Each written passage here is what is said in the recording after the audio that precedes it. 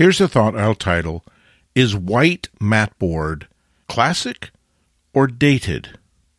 And I want to start this story by revisiting a trip I made years and years and years ago to the Art Institute of Chicago.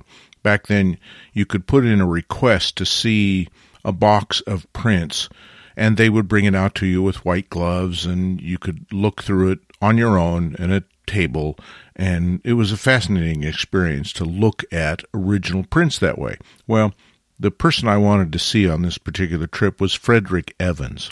Out came the attendant with a box of original prints by Frederick Evans and put it on the table in front of me and instructed me how to view them, etc., and left.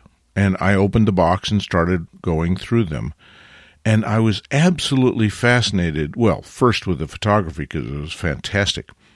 But the other thing that caught my eye was how Frederick Evans had used, or maybe one of his assistants, I guess, I don't know for sure, but probably Frederick Evans had used a pen and ink to draw lines around the photographic paper on the mat board that the photograph was affixed to. And there were several lines spaced a half a millimeter apart, and in the corners he drew with this pen and ink little fleur-de-lis.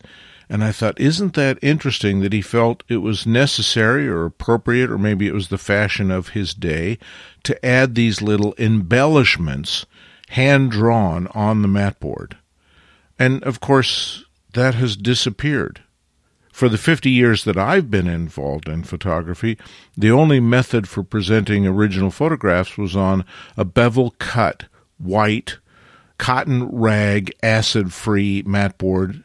That's the only approved method, and anything else would be frowned upon.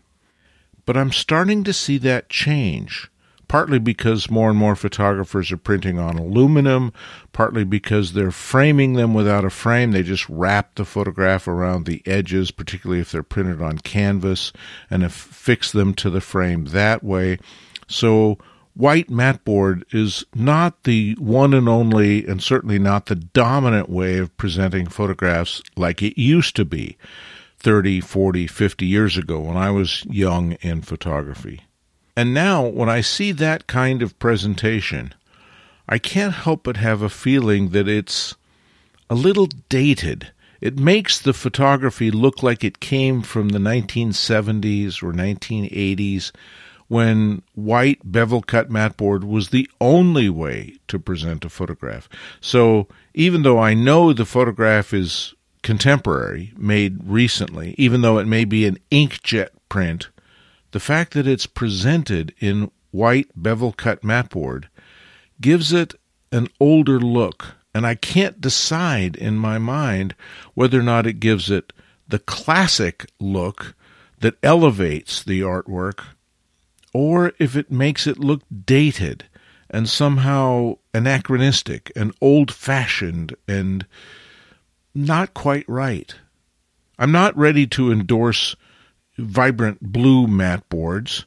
I certainly don't want to go back to the pen and ink drawing that Frederick Evans did.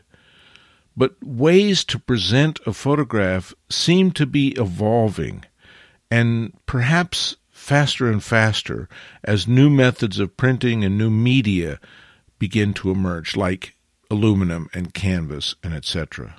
Maybe I'm lucky that I don't do very much work now that's destined for framing and hanging on the wall, because mostly what I do is chapbooks and folios and PDFs and things like that. But for people that are putting their work in a frame on the wall, and obviously that's lots and lots and lots of photographers, is the bevel-cut white matboard still the preferred method? Or has it evolved now to the point where it looks a little old, a little dated, a little old school, and just not in perfect harmony anymore with the current kind of imagery that's being made and the current venues in which photographs are being exhibited? Copyright 2023, Lenswork Publishing.